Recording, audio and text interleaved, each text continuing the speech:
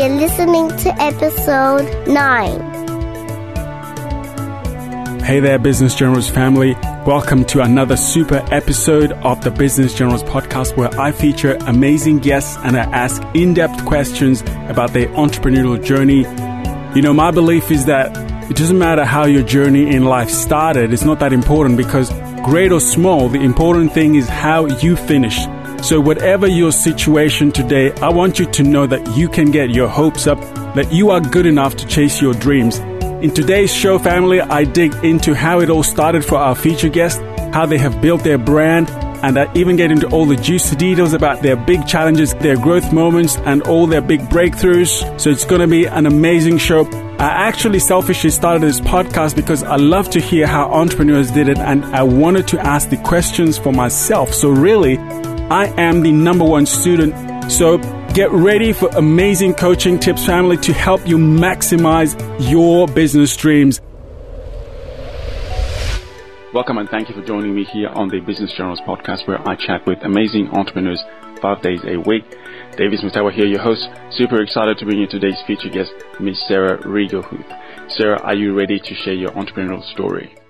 Sure am. Thank you for having me. Fantastic.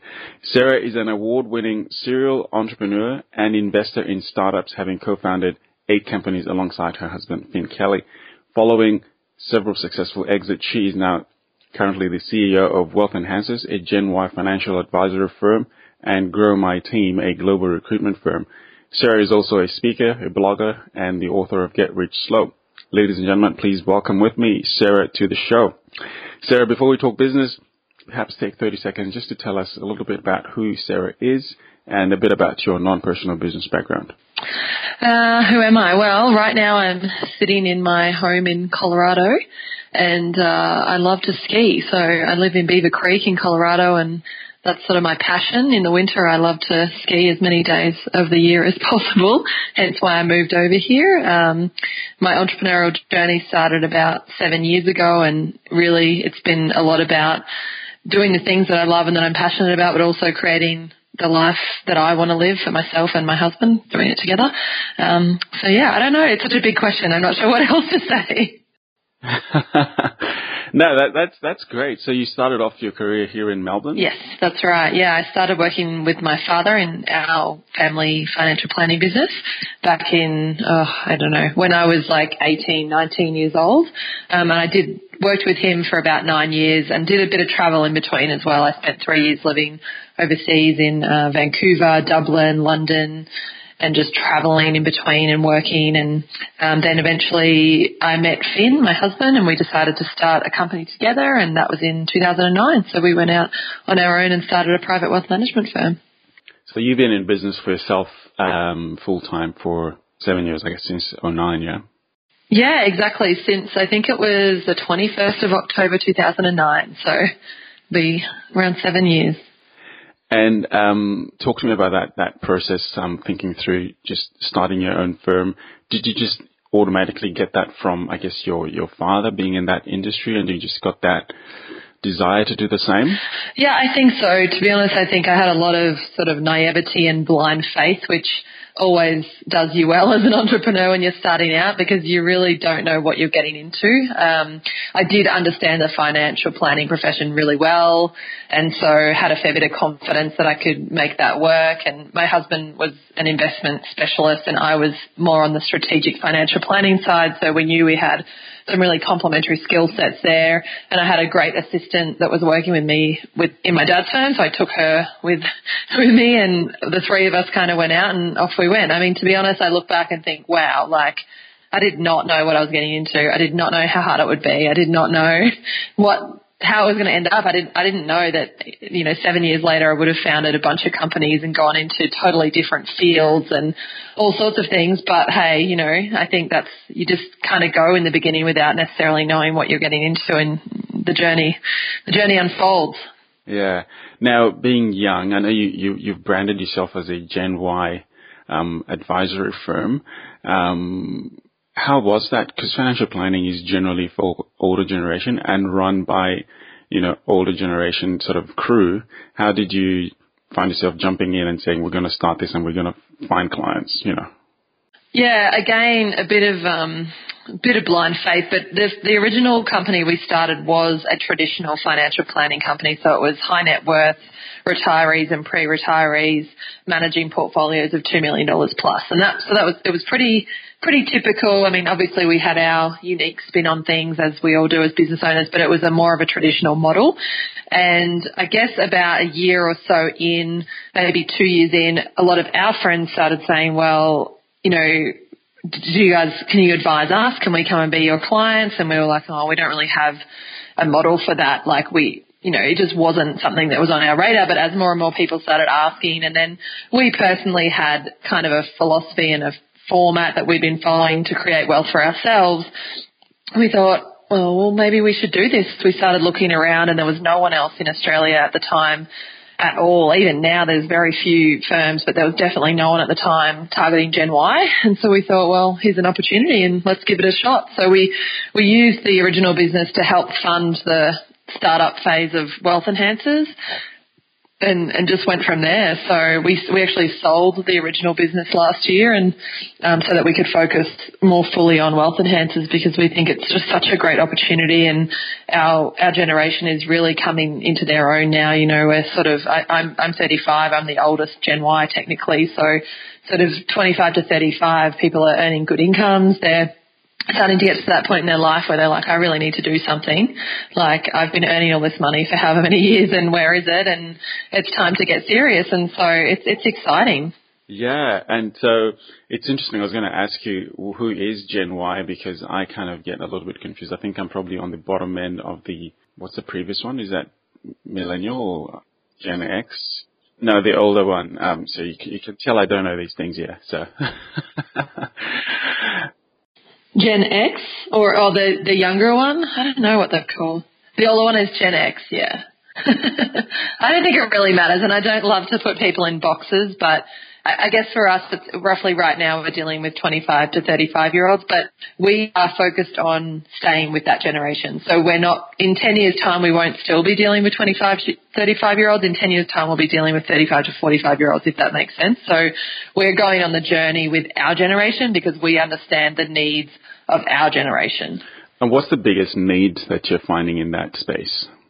I think it's balancing what we want now with future planning and what our life will look like in the future. So our generation are very kind of, what's the word, like the instant gratification. Like, we know that we can have anything now. We can go and make it happen. And I think that's such an amazing trait of our generation. We've grown up in a really blessed time where we have really, you know, personal challenges aside, if you've grown up in Australia and you're my generation, it's been pretty good. You know that you have all these opportunities in the world. You know that you can create whatever you want, and you generally go out and do it.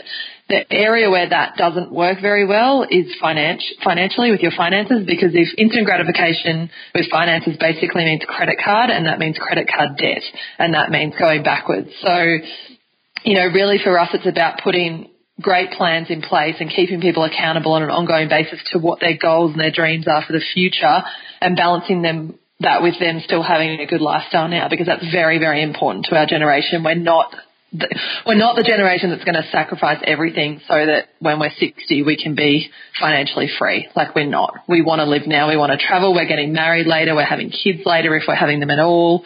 If we're getting married at all, for that matter. We're not necessarily buying houses. We're nomading. We're doing all sorts of things that are a little bit different, I think, than previous generations. But it's still really important for us to actually put plans together for the future financially. Otherwise, we won't be able to have this amazing life that we want to have.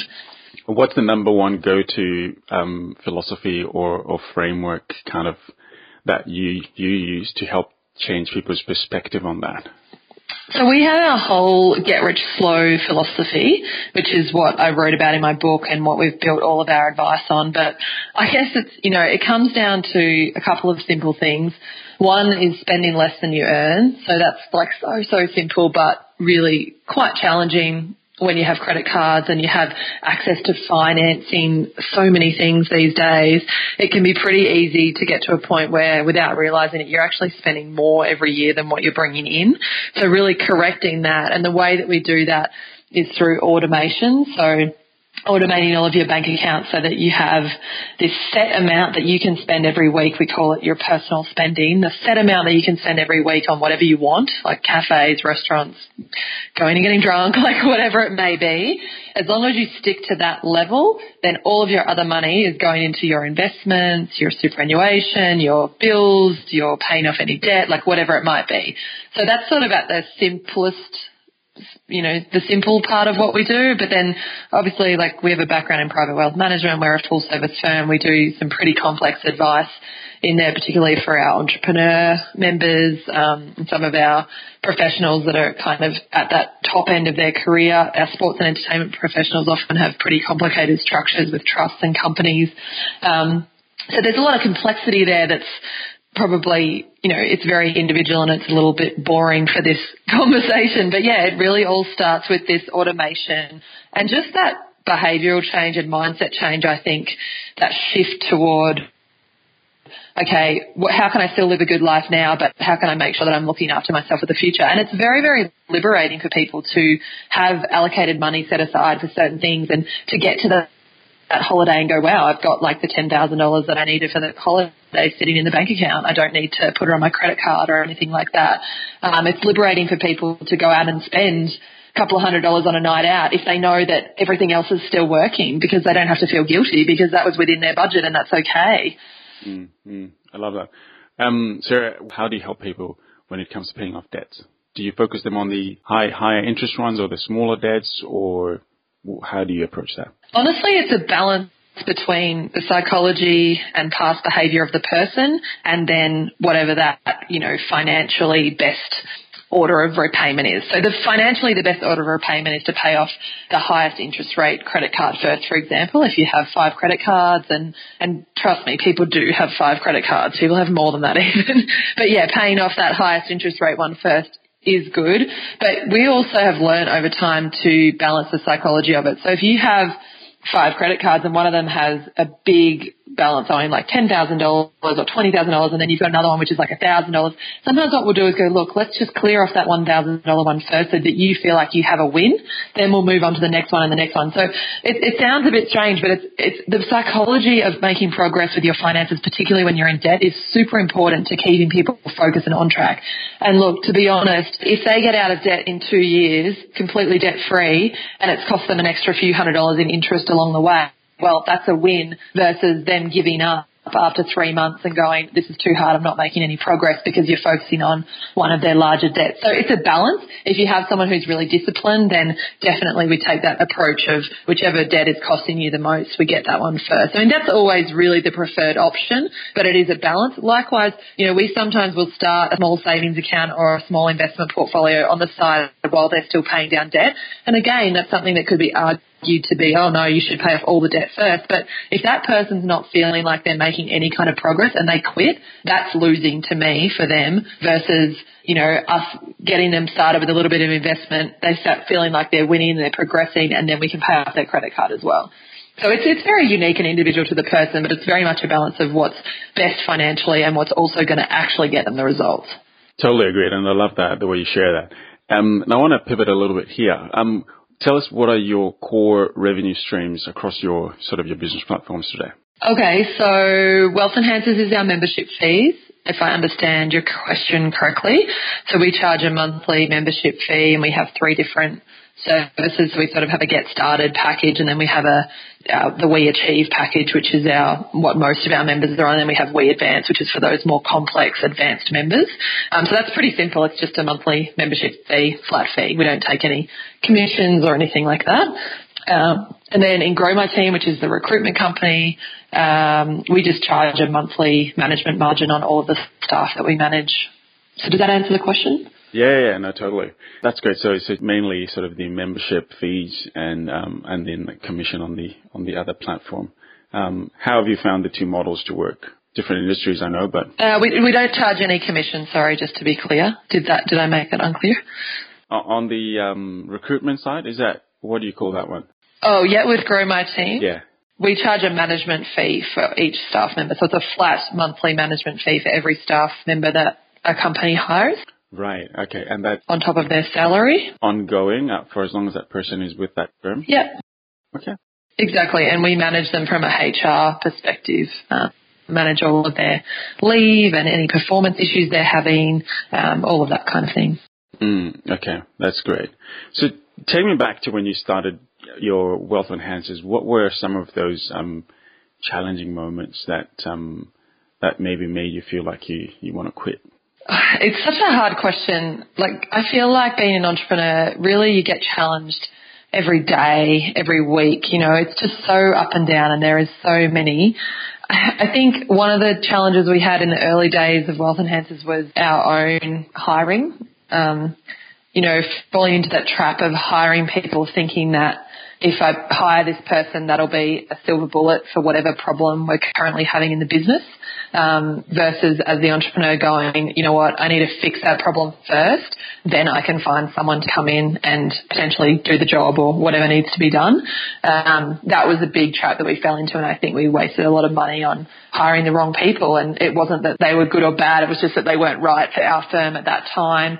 We had unrealistic expectations potentially on how they might be able to solve whatever problem it was, you know, whether it's sales or whether it's operational or whether it's anything marketing. I think you've got to solve it yourself and then bring someone in, especially when we're not huge companies, you know, we're startups. Like, we don't have billions of dollars to go and hire the best expert in the world to do this particular function in the business. As entrepreneurs, really in the early few years, we need to fill those gaps ourselves. And then once we know how to do it and what needs to be done, finding the right person to come in and take on that role. I think too often what we did was not have that area of the business properly sorted out and then just want to hire someone to go in and they need to solve all of those problems. And that's really not setting someone up for success. It's setting them up for a struggle. And 9 times out of 10, you know, it's not going to work. So I think that was one thing. I think we had some challenges in the early days with not quite having the product right. So we focused a lot on the early engagement and how we brought people, new members into the business, but we didn't focus enough on the ongoing service that we would provide. This is sort of in year 1, I would say. And then we quickly realized, well, we need to make sure that we're providing a quality ongoing service. So that was a problem that we needed to solve, which I think is okay. You know, as entrepreneurs, you do need to iterate as you go, but we probably caused ourselves a little bit of pain during that period where people weren't necessarily that happy because they weren't getting the ongoing service that they provided.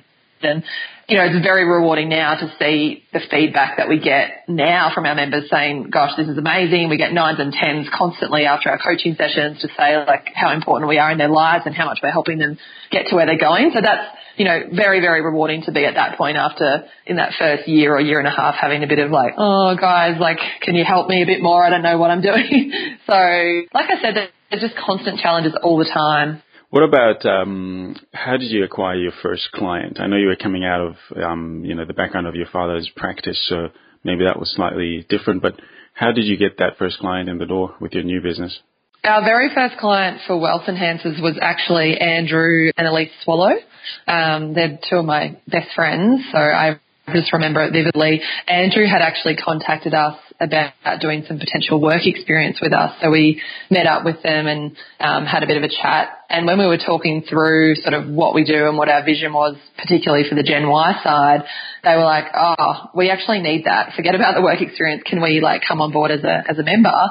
And so, yeah, they were our first ever member. And Andrew did end up doing work experience with us and working with us for a couple of years in the end. But, yeah, so I remember it quite vividly because it was kind of that time when all these people had been asking us, and then we started chatting, and then we had this first person who just said, we need that. Can we please do that? And so we were away. That was basically it. And Sarah, what was your growth and marketing strategy at the start? Growth and marketing at the start. I mean, it was all basically word of mouth. So really just that one-on-one, us going out and talking to the people who had expressed interest, getting the people who did come on board as members to refer their friends. It was very, very based on relationships and networking and who we knew. Really, we relied on word of mouth and referrals probably for a good 2 years. Right. Does this mean a lot of coffee catch-ups and networking meetings? A lot, yeah.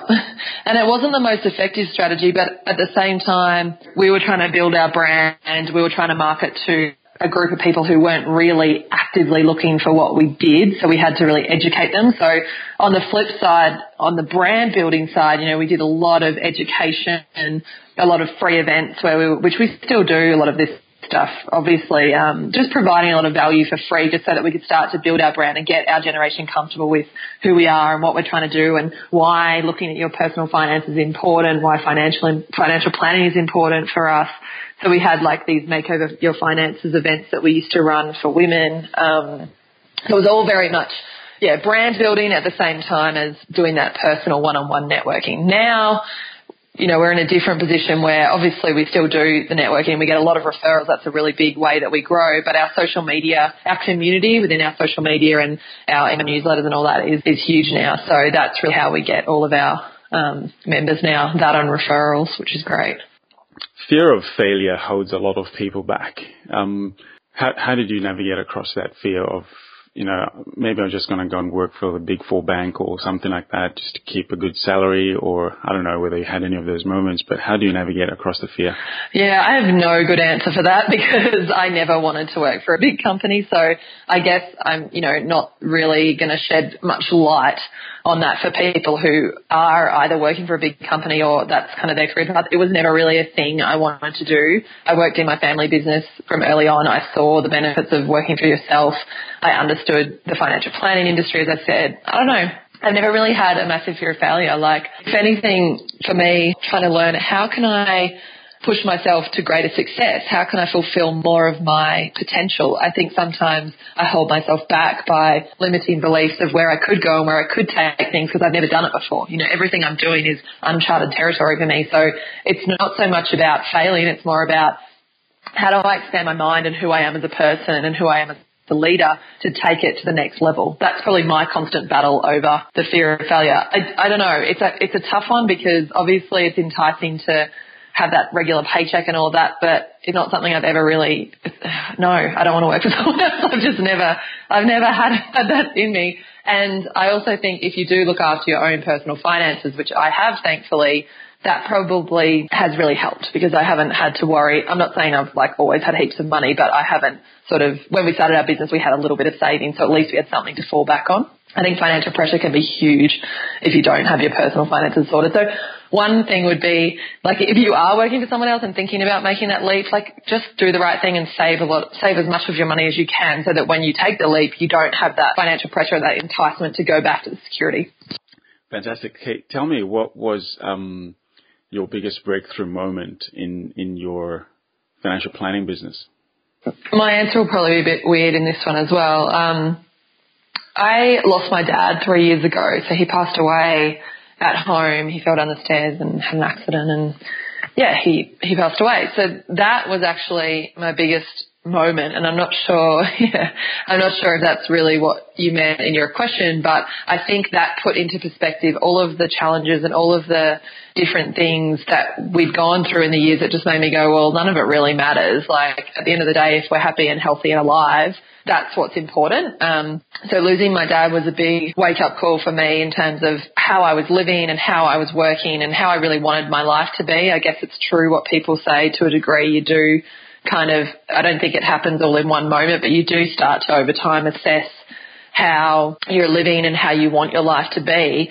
So that was really a breakthrough because as a result, we ended up extracting ourselves from the business as in there every day, micromanaging everything that was happening, to working more remotely, more flexibly. We built a fully remote team.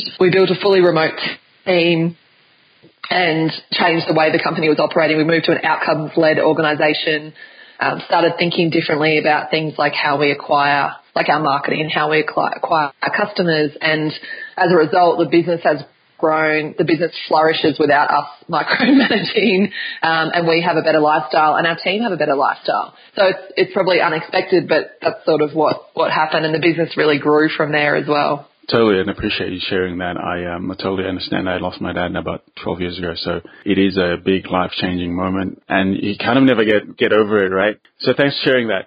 And tell me, why did you decide to start a completely different business in the more recent times around your recruitment firm? Yeah, well, basically, actually, that's quite a good segue into it because it started when we started building our remote team. So I had some friends who had some staff in the Philippines, and I asked them and they sort of helped me get started finding some staff, and I thought, wow, this is like, it really changed our business. It really transformed how we were operating, saved us a lot of money because often Australia is, an expensive country, and in terms of minimum wage, and not even minimum wage, but just, paying wages to staff, it's really hard for small businesses to get ahead. And it really transformed the level of service we were able to provide for our people, because we could have 3 or 4 admin support for what would have been 1 in Australia, for example. I could employ a digital marketing assistant to help me with all of the marketing. And so I thought, oh my God, I just really became passionate about it. I also saw the change that it made in our company culture, and that we were able to move to this outcome-based culture and this flexible, people started really taking ownership of their role because they were given the flexibility to work from home and work remotely. Then they were opened up to new cultures. We have people in our team in South Africa, Bolivia, US, Australia, Philippines, Vietnam. So it really, opens up all of these people to all of these other different people in the world and connects them. And it's incredible what it's done for our culture. And I just thought, oh my gosh, I want other people to be able to access this. So I had to think about a business model and what would work. And I had some good staff that I could kind of get to help me get it started, and off we went. So I've never really built a recruitment business before, but I thought that the model I had come up with would work. We tested it out with a few early clients and they loved it, and just hired actual recruitment professionals to help us get it going. And it's going really, really well now. So we're 2 years in, and we just clocked over 100 staff working for different companies around the world. So it's good. Mm-hmm. Well, congratulations on that. I know it's totally difficult. I've got a mate of mine who's based in the Philippines running an accounting back office firm there for specialized accounting sort of work here in Australia, and I know they've been at it for a while, and it's not always an easy path, but I guess it is rewarding, and it does provide that ability to help other firms or other companies who are looking for that as an option. Totally. And there are so many different models out there, I think, like the model where they're all located in one office in another country, and then our model is they're all working from home, and then you also have your Upwork and your freelancer where you can just go online and find someone to just do, a short-term job for you, just design something or build something, whatever you might need. And I just think it's great. It's really opening up the workplace to, the thing I love about it is it's providing opportunities to people all over the world to find employment. That's probably what I love about it. Now, I think in the beginning I saw the opportunity for companies, but now I just feel really good about the fact that I've employed all these people. I feel like that's amazing. Totally. Help me understand, how do you get clarity around the business idea? Because you're coming from a financial planning background. I know you've done other businesses like, the Women of, the Legendary Women League, is that what you call it? The League of Extraordinary Women, yep. The League of Extraordinary Women and other business projects. But, you're pivoting into a totally new space. You've never done it before. How do you get clarity around, this is what I want to spend my limited time investing money and time into? Yeah, first of all, word of warning, I would say don't always try to follow my path. It has been very challenging to try and do more than one business at once, and a lot of people tried to tell me, don't do that, Sarah, you won't achieve success. And I was very stubborn, and I get it a lot more now. Like it's kind of easy when your businesses are all small to manage a bunch of stuff, but then once they start growing, you realize like, oh my gosh, this is getting really, really challenging. So we've really wound back our interest in different businesses and the input we're having. That aside, I would say I have a lot of business ideas. Most entrepreneurs you speak to probably are the same. We have a lot of different thoughts about what could work and, all of these different things. So the first thing I do is I usually see how obsessed I am with that idea. So how much am I thinking about it? How much does it keep popping up? I've had ideas that I thought about for a week once a couple of years ago, and you know what? I never thought about them again. So clearly it probably wasn't worth pursuing because I probably didn't have the passion. I have other business ideas that I've been thinking about for years that are still in my mind that I think I am going to do that one day, but I know now that I don't have the time. I'm getting better at learning to focus. So I think that's the first thing for me, is really letting myself think about it for long enough that I can see that I really care about it and passionate about it. And then I try to think inside out the business model, like all of the different ways that it could work, the challenges. I do basic financials. I don't do anything crazy. I have a financial background, but, some of the models that people put together, I'm like, wow, that's amazing. But you know what? None of it's ever going to come true, because whatever you think about your business is never going to be the way it actually plays out. So, I'm very much about keep it simple. I think you can do financial models that just give you an idea of when this comes to fruition to how I want it, is it actually profitable? And that's really what you want to know. You don't want to get 2 years down the track and go, oh, this actually just doesn't work. Like, it's physically impossible to make it profitable. I should have looked at that. That's really the first thing is is it actually a commercially viable business, and what does it look like when you get it to wherever it is that you think it can go? I think looking at then what's it going to take to get there, because it always takes more than you think it does.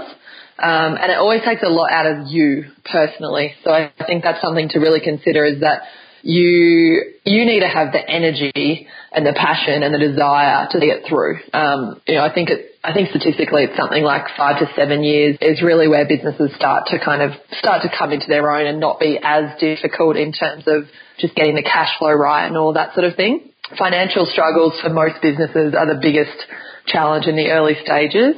And I think that sometimes with the hype of companies that seemingly skyrocket overnight, most of the time you look into them and it wasn't overnight, but there's a lot of hype around that. And I think people feel like they're going to be able to get success within a year or two, and then they start wanting to give up. So they're like, oh, I'm not getting enough traction. But realistically, it takes, 5 to 7 years, even up to 10 years before the business is really going to be where you want it to be. So you have to think about it at the start. Do I have the energy to see this thing through for the next 10 years, 5 to 10 years? There are not that many businesses in the grand scheme of things that sell within a couple of years for $50 million or whatever we hear about. That's a very, very, very rare. And I think the statistics is 90% of them fail. So, you got to say to yourself, do I have the guts and the tenacity and the passion and desire and everything that it's going to take for me to not be one of those statistics, and for me to keep going and be able to get it to that point? And, I don't say that to discourage people, but I think I'm much more critical at myself when I come up with these ideas and things now, because I'm like, well, that's all really fun in idea stage and it sounds like a really great opportunity, but do you personally have what it takes to get it there?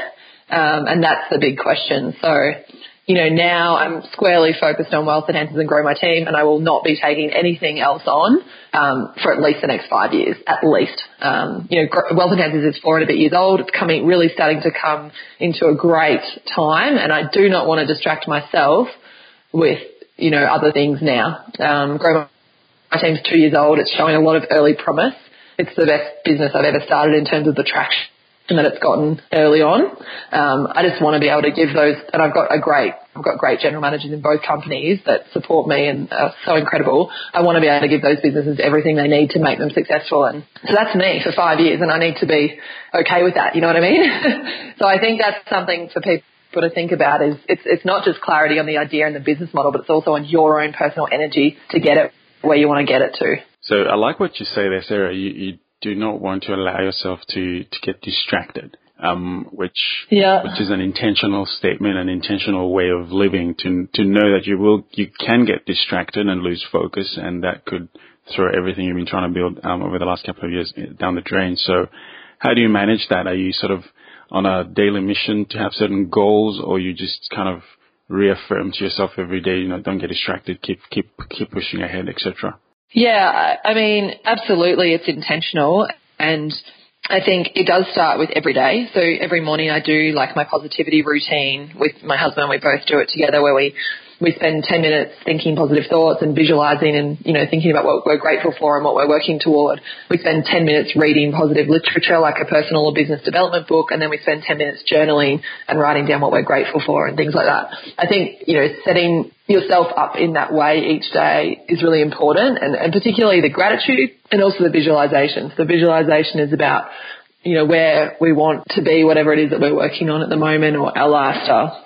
But I think there's also, I do quarterly planning with my team, and we set what we're working on for that quarter and what we're trying to achieve. And I stick that up on my wall in my office. I also put my affirmations and things I'm trying to achieve. So I'm always looking at that stuff and keeping myself on task. And I think also it just comes down to having that conversation with yourself when an opportunity arises and being realistic about assessing whether or not that fits in with those bigger picture plans that you're working on. As an entrepreneur, opportunities are coming all the time. People will contact you with ideas and things in the early stages of your business, like you're chasing down different things that look like opportunities that are often just distractions. I think I've just become a lot more brutal at saying, well, really what's in it for me? How is it actually going to get me to where I'm trying to go? And I don't mean that in a way that I wouldn't give away my time to help people or mentor or anything like that.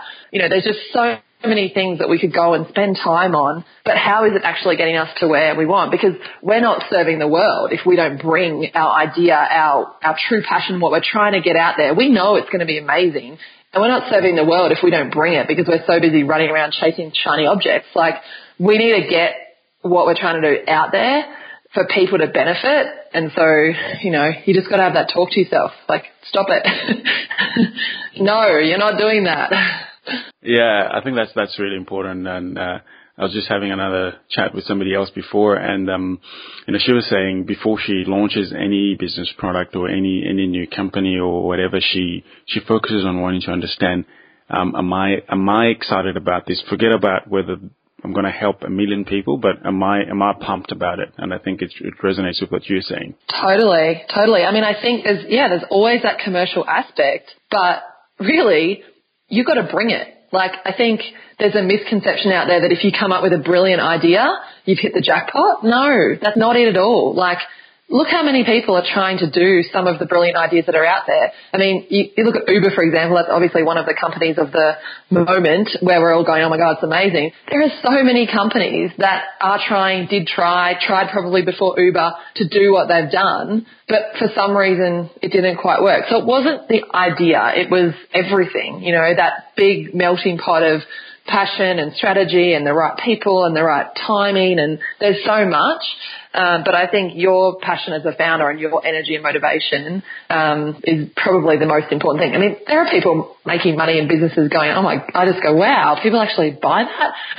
But they do, If you're passionate enough about something and you push hard enough, it'll probably work in some way. Yeah, it's a very interesting model, Uber. I've actually been doing a little bit of Ubering around while I'm in between work and doing my different consulting gigs. And I just marvel and I observe how they build their model. And right now they've moved into food delivery. I'm not sure whether that's happening where you guys are, but here in Melbourne, it's getting big. And it's the idea of if you've got the platform, you've got the traffic, then you can sort of sit back and work out what other service can I offer to the people that I've already got that is congruent to my vision and my passion. Exactly. And I think one thing with Uber is that they didn't get distracted with that stuff too early. They really locked down their market before they went into these other areas. Technology-wise, they probably for a long time, I should say, roughly had the ability to go into these different markets. And that, like, if you're in New York City, there's so many different Uber options. I don't even know which one to pick when I'm just trying to book an Uber now. But, they probably often had the technology for a long time, but they were very focused on locking down their market and getting enough people using it. And then only then did they roll out some of these new additions. And I think that's something that's really important, that often as young businesses, we get distracted because we go, oh, we can do this, so we can just apply it to something else.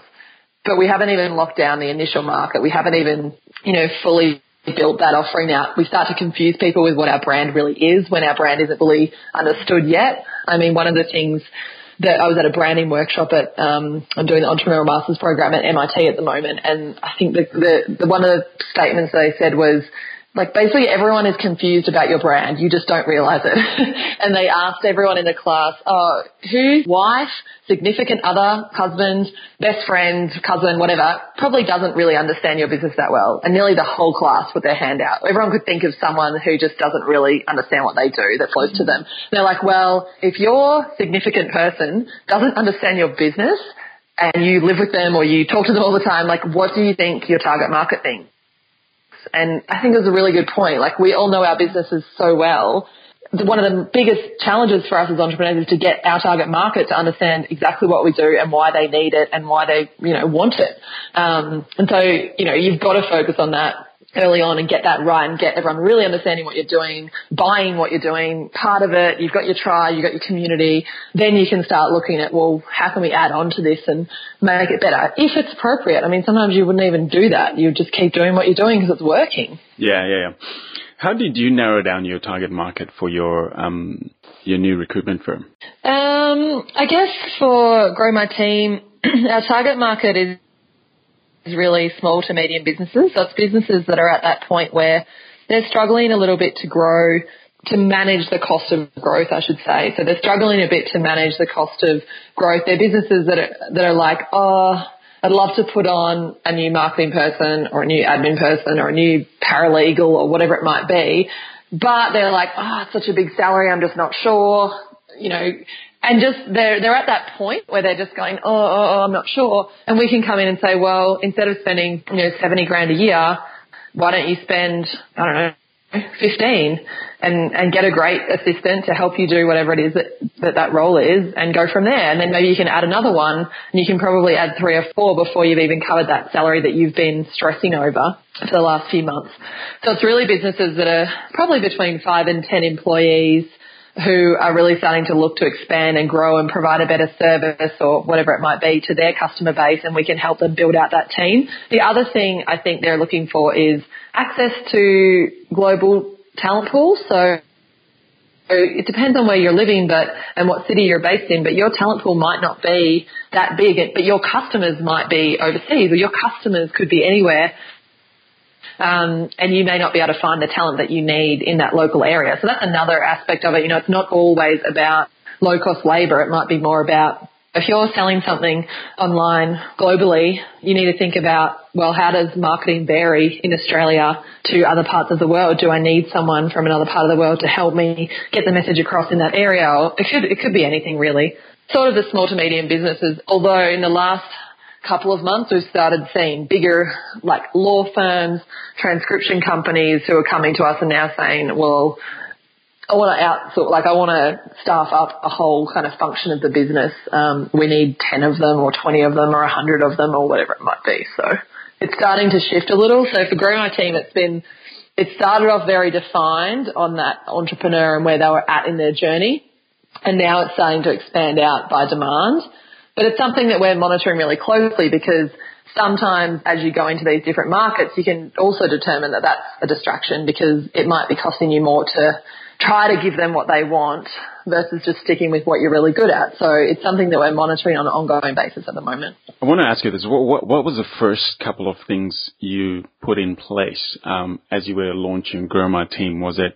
Did you focus on social media? Did you build a website? Did you find an email list to put together? What did you put together first for somebody who's trying to do something similar? What are they thinking now? Well, the first thing I always try to do in any business really is get a customer because that really tells you whether or not people actually want to buy what you think you want to sell. So with Grow My Team, I had a recruitment manager and I just started talking to a couple of people about it and just started hiring for them. And then once we knew that people were interested, then we built a really quick website, chucked up some social media stuff, and really just focused on that initial few customers and getting referrals and growing that way. Wealth Enhancers, again, kind of the same. We got that first customer. We didn't have a separate website for that business at that stage. We launched it within the other business, within the private wealth management firm. And then it wasn't until we had a handful of customers that we said, okay, yep, this is going to work. And then, so that's my first thing is, can you get customers? Can you get people buying it? But I would say these days, getting your website and social media up, you don't have much excuse not to do it pretty quickly, unless you're building something that is the whole technology is the website, like Uber or something. That's a bit different. But if we're talking about any other business, it's pretty easy to get, even if you're selling something online, you've got Shopify, Squarespace, all these amazing platforms where you can quickly pull together websites and templates, and obviously we all really know how to use social media these days. So that would be the things. And then probably having, if you can, your right hand, your one staff member who can just help you execute on all the little things and keep you on track as that bigger picture visionary you'll probably be doing a lot of sales as an entrepreneur. So if you've got someone that can just help you from an admin perspective, administer all that. I wouldn't start anything without a second these days, I don't think. I was actually talking to somebody, they've got a technology platform here in Melbourne, and a couple of the people from here in Australia have moved to, I think in Cambodia, and they on a much lower pay but living a great lifestyle. And they were saying to me they've actually hired people like from the US who are based down there, but paying them a fraction of what they would be paid if they were living in a higher economy, sort of a higher lifestyle city. Do you find that you've got people who are doing that and that you're putting onto your books as well? Yep, exactly. So we pay a fair wage in the local, wherever they live in the country that they live in. And I think it's great. You're paying someone to live a great life where they live. Obviously you don't want to go overboard. You want to pay a fair wage, so you don't want to be exploiting anyone. You also don't want to be getting taken advantage of, because there are traps. If you pay too much, I've seen it happen where you'll have a staff member who gets that money and then they outsource it themselves to someone else in the country. Unbelievably, being involved in this industry, I've seen so many different little scams going on around the place. So you do have to be a little bit careful, but I think just doing your research and paying a fair wage in that country and for those skills. I mean, we have some staff that move around, so they've moved from one country to another, and sometimes we'll have a chat if they're moving to a country where it's going to be a lot more expensive, but a lot of the time you're just negotiating it based on that person in the beginning, their skills, their experience, and what their salary expectations are. But I think that's the great thing these days, is having access to all of this talent.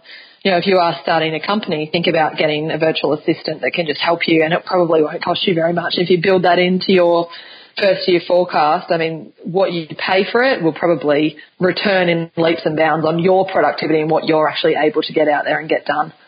I think you're probably the first person that I've heard share that, and I think that's a very valuable thought for somebody who can manage to afford that or build it in as they're getting ready to get that virtual assistant to help you with all the bits and bobs that you need to organize while you're getting growth traction, while you're doing all the sales calls. I think that's really good advice. And it's such an exciting opportunity for that person as well, to be on that very start of the journey with you. We started We Love Numbers with a girl, Michelle, who's based in the Philippines, who's worked with us for 3 years. She was our internal accountant, and then we said, okay, we want to launch this company and blah, blah, and then she came on board and she was the first one, and she basically helped us from all of the management perspective behind the scenes, because she knew exactly what we were trying to do. And it's been an exciting journey for her because she's been there right from day one, seeing the company grow. So, it's also a really great opportunity for someone to get involved early and be with you on that journey and really get to know you and help you as you grow. Yeah. I want to shift a little bit here. So as we come to a wrap-up of the show, I want to ask you this question. I don't know whether you rank any of these at all, but if you do, let me know. Faith, fun, family, finances, and friendships. Which ones do you kind of put higher than the others? I would say family or friendships. Like my husband basically is my number one. So he's my family. I would say finances, because finances allow you to do everything that you need to do, that you want to do. It's hard to say. I mean, I have faith as well. I'm not a Christian. I don't have Christian faith, but I have my spirituality that's very important to me. And then fun is important as well. I think they're all important. No, that's good. That's good. That's a really bad answer. No, trust me, that's pretty standard. I think it's all important. My husband is my number one, though. He really is. And then money, when I say finances, it's only important to me because it gives me the life that I want. I don't really actually care about money or chase money. I just keep in control of it because it gives me the lifestyle that I want and the opportunities that I have. So it's kind of a hard one because it's kind of not important, but at the same time, it's the way the world works. So we have to have it under control if we want our lives to be the way we want them to be. Totally agreed. Yeah, absolutely. Sarah, a 30-second look into a day in your life now versus a day in your life when you started your business. Okay. A day in the life when I started my business would have been wake up at 5:30, straight out for a run with my friends, have coffee, straight back to the office, shower at the office, start working, work all day, probably have any number of meetings from 5 upwards. and then work late into the night, and then go home and eat a late dinner and go to bed and do it again the next day. That would have been day in the life for many years. Now, I still wake up pretty early because I've always been an early riser, do my positivity. I usually then go up and do a little bit of work for a couple of hours and just check in on because I'm in the US, what's been coming through overnight, clear all that out. Usually do one big focused project. So at the start of my week, I plan out the 6 things that I want to achieve that week. I'll knock one of them off. Then I will go out for a run or a ski if it's winter. Maybe go have a coffee in my favorite coffee shop and hang out for a while. Maybe go for a hike. If I have friends in town, which happens a lot when you live in Colorado, I might hang out with them for a bit. And then I usually have my meetings with my team in the afternoon. So I have around 3 or 4 hours of meetings and then chill out. So I do still have my 12 plus hour working days. And I also sometimes have days where I don't work at all, but it's a lot more mixed up now. It's not sort of the constant 12-hour days. Good. Sarah, do you invest in mentors? And if yes, who are those for you and why do you still do that? Yes, my mentor is David Plush. He's based out of Melbourne. There's also another woman that I talk to a lot here in Colorado. My mentoring relationships, I also have a lot of other just entrepreneur brands. Entrepreneurs Organisation, EO, so we have Forum. So a lot of that peer-to-peer kind of mentoring.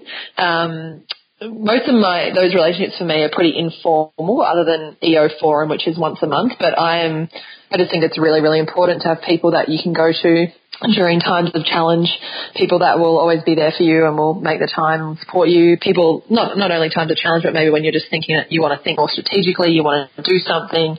You want to have a conversation with a mentor. I also have a coach who helps me work through my limiting beliefs and get me to that next level, which I meet with her every month. But, EO is a significant cost to me every year financially, but it always is it's so worth it. It's like the most amazing community of people all over the world. I can't speak more highly of surrounding yourself with the right people, mentors, coaches and peers who will help you and be there for you no matter what, because this journey is a tough one. For all the highs, there are so many lows. The entrepreneur you ask will tell you that it's a roller coaster, and you just need that. You need that support around you of people who understand you and know what you're going through. Yeah. So just briefly, tell us a little bit about EO and who's that targeted for? Entrepreneurs Organisation. It started in the US. I think there's around 11,000 members worldwide now and over 100 chapters. So they're in different cities all around the world. It's all member run. So it's 100% basically like a volunteer organisation with a board in each chapter and member run. To qualify, you need to have $1 million US turnover each year in your company, and there's a few other qualifying criteria, and you need to be approved by the board and by that local chapter and all of that kind of thing. It's basically 40% business, 30% family and 30% personal. So it's really about your holistic self and holistic development. And just because you have an amazing business, if you're depressed or miserable or your relationship is failing, then that's not really success. And likewise, your business could be failing, but you've got everything else amazing. Well, that's not success either. It's all about trying to better yourself across all of those 3 areas. And yeah, I just love it. It's been an amazing community of people and an amazing support for me over the years. That's good to hear. Sarah, what's the 2 books that are must-reads for entrepreneurs in your mind? There's a book called Build to Sell or Built to Sell.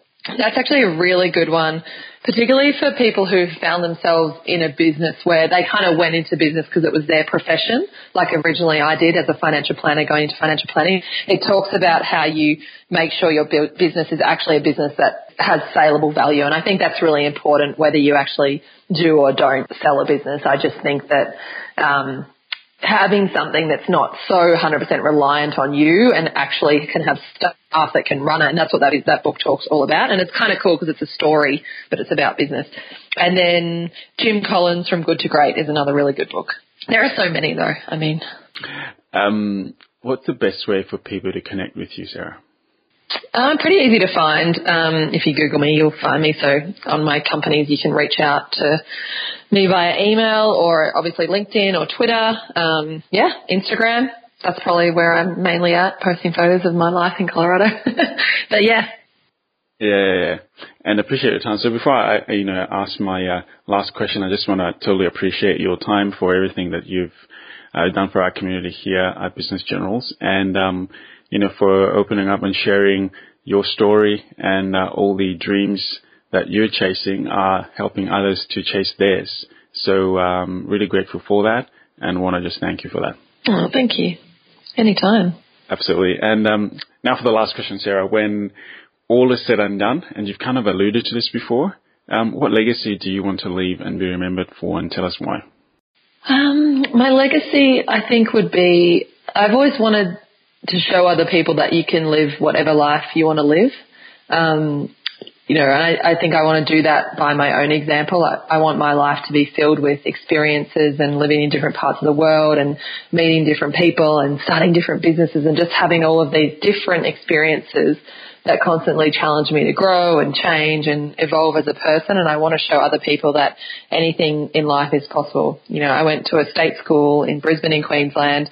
No one had any real hope for me of what I might be able to do with my life, but I did some cool stuff. So I just want to be able to show other people that anything you want is possible. And, my businesses have always really been in line with that. Financial planning obviously helps people from that perspective, and grow my team. I love helping entrepreneurs grow so that they can have a life that they want, their lifestyle that they want. That's really what it's all about for me, is just from my life having all these amazing experiences and then just inspiring and showing others that they too can have any experience that they want. Totally appreciate it. And I'm a firm believer that as we do what we're called to do, we give others permission to feel that they can also do that. So appreciate your time and for sharing. So ladies and gentlemen, thank you for hanging out with me and Sarah today. Hope you had as much fun as I did. But more importantly, as I said, my hope is that you can get your hopes up, that you also are good enough to chase your dreams. And remember to head on over to businessgenerals.com for all the show notes, and just type in Sarah in the search bar, and her show notes will pop up with everything we talked about today. That's at businessgenerals.com. And you can reach out to Sarah on all the social media platforms, or leave at your website, Riegelhuth.com. Sarah, thank you so much for being on the Business Generals podcast today and for sharing your story with us. For that, we're very grateful. You are a true business general. Thank you. Thank you so much for having me. I loved it. Hey, what's up, Business Generals family? Thank you for joining me and for listening to the Business Generals podcast. Connect with me at Davis Mutabwa. That's DavisMutabwa. Connect with me on Facebook, on Twitter, on LinkedIn, and you can certainly find me at our podcast blog, businessgenerals.com. And while you're there, remember to access all the show notes, a ton of free resources, killer training, and so much more. Love you guys. Thank you for joining me. Ciao.